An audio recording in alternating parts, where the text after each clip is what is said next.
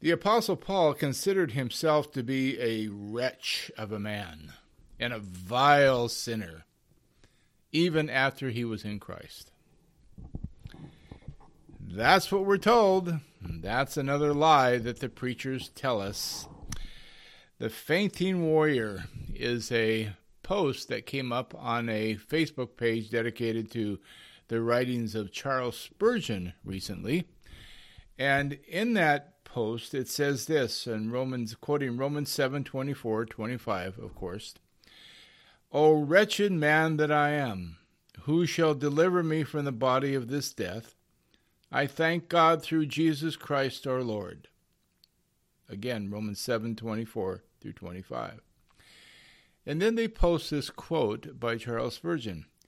It is Paul, the apostle, who is not less than the very greatest of the apostles.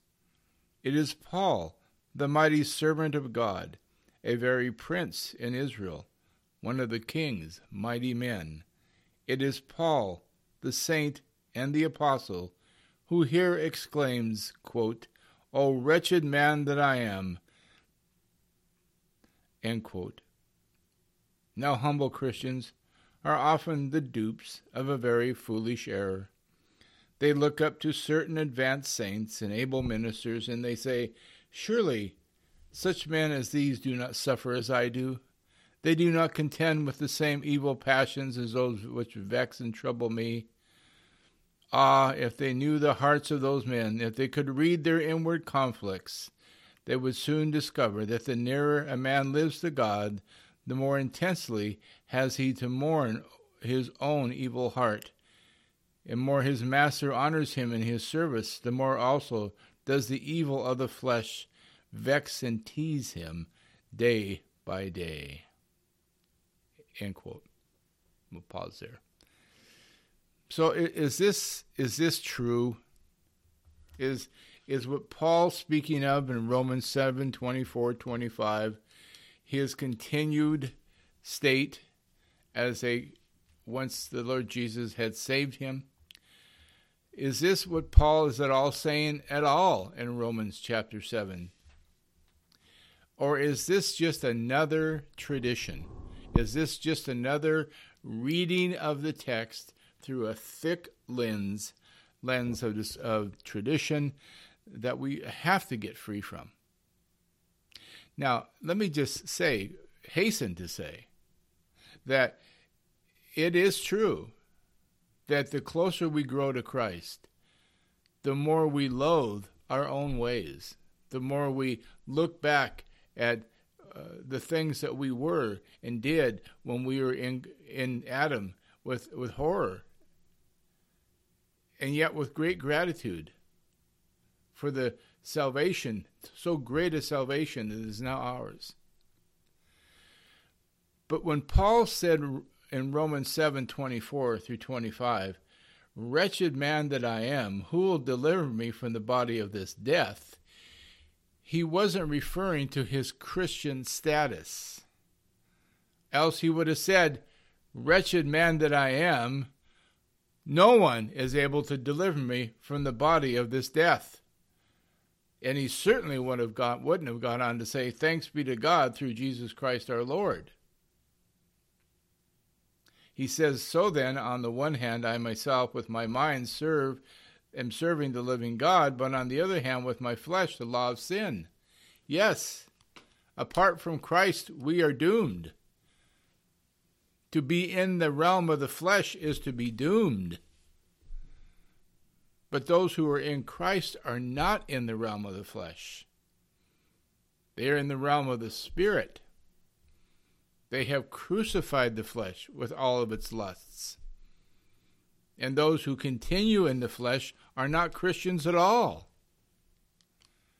To be in the flesh is an absolute. It means you're an unbeliever. To be in the realm of the Spirit is an absolute. It means that you are in Christ. Paul said it very clearly in Romans 8:9. However, you are not in the flesh, but in the Spirit, if indeed the Spirit of God dwells in you. But if anyone does not have the Spirit of Christ, he does not belong to him. So these are absolute statements.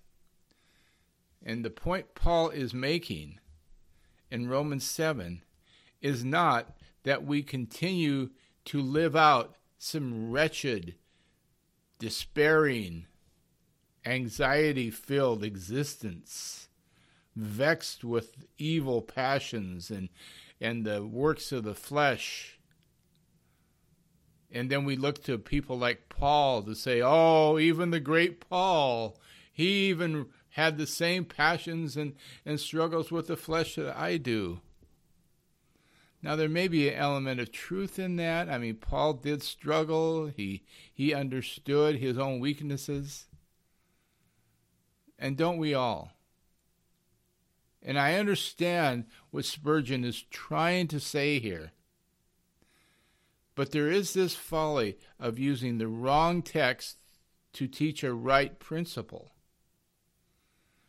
Because what Paul is not commending in Romans 7, what he's not doing in Romans 7:13 through 25, is displaying or detailing the normal Christian life. He's speaking of those who continue to relate to God on the basis of law, on the basis of living in the flesh, and yet try to keep the law. It's an impossible task. It's a despair of life. And to do so is to only cry out, "Oh, wretched man that I am." That's all the law can do. The law cannot save us. The law cannot sanctify us. I can't emphasize that enough, folks. There are teachers of certain traditions who will tell you that, yes, you're saved by grace through faith in Jesus Christ. And then once you come up out of the waters of baptism, they'll start telling you you have to look back to Moses now and the so-called moral law, end quote, to be sanctified. As if the Holy Spirit himself in you, through the gospel, is not sufficient. That's a horrible stance to take. It's the same stance that the Judaizers took in Galatia. It's the same stance that the false teachers took in Corinth. And don't you believe it. Don't allow these traditionalists to rob you of your joy.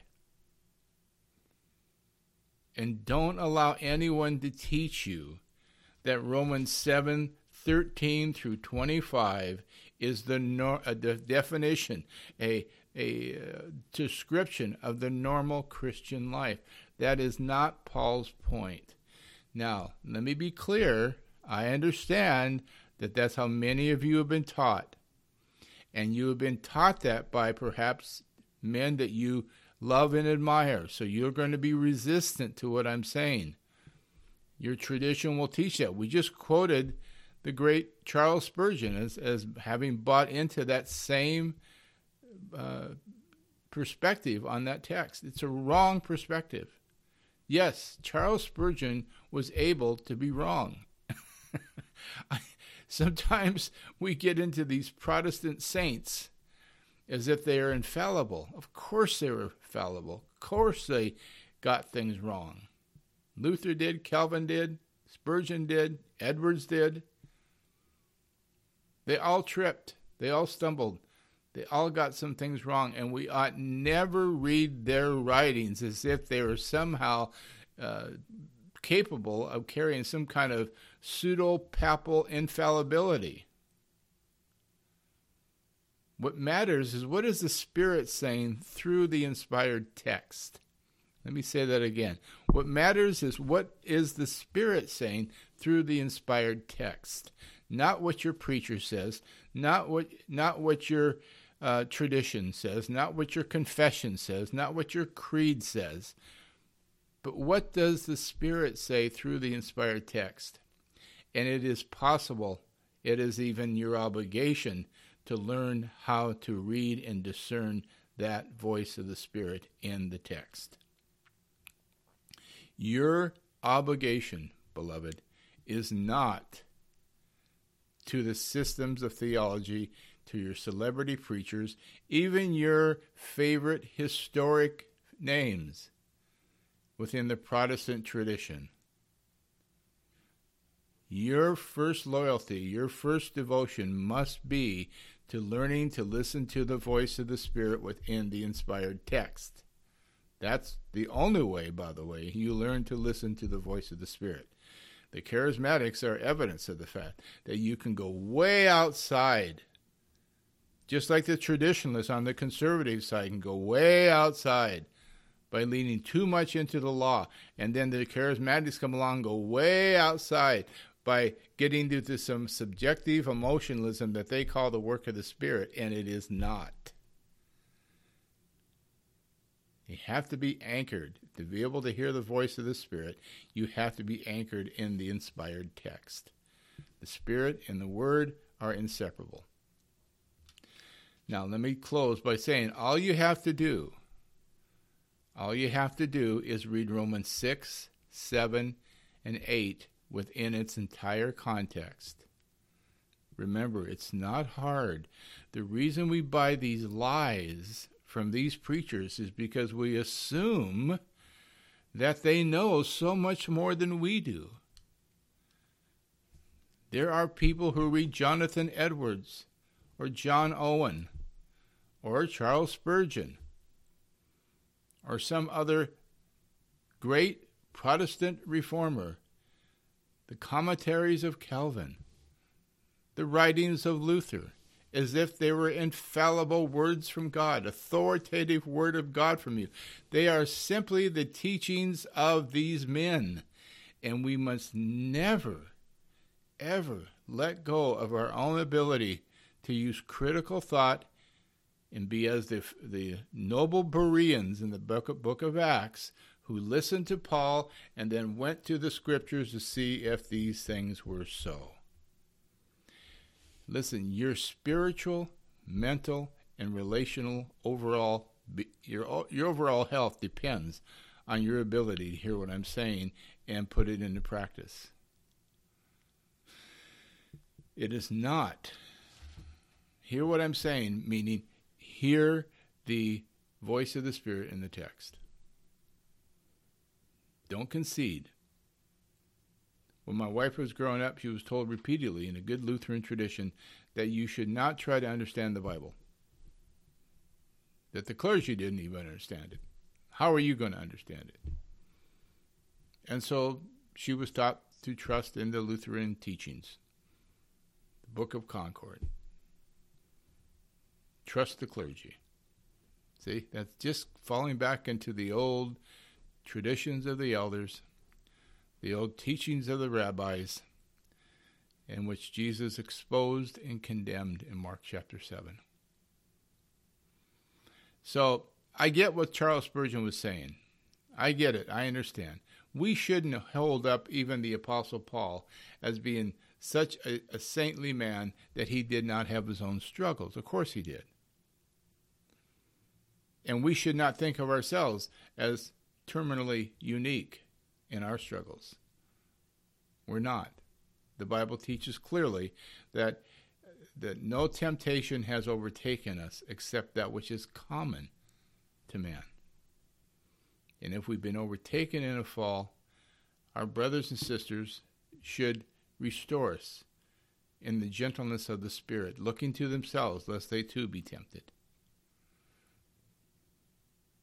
What I am saying is that when you read a devotion, like I just quoted, this Charles Spurgeon devotion, don't be taking it as infallible instruction on the text.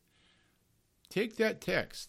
The proper way to approach what we're doing here today was to take that text that was quoted, Romans 7:24 and 25, read what Spurgeon had to say about it, and then go to Romans 7:24 and 25 and read it within its entire context, which would be chapter 6, 7, and 8 of Romans as a one-sitting read unit. And then you will come away knowing whether that's what the Apostle Paul was saying in that text. And you will be delighted. You will rejoice. For you will have heard the Spirit in the text, and having heard the voice of Christ, you will be set free. Amen.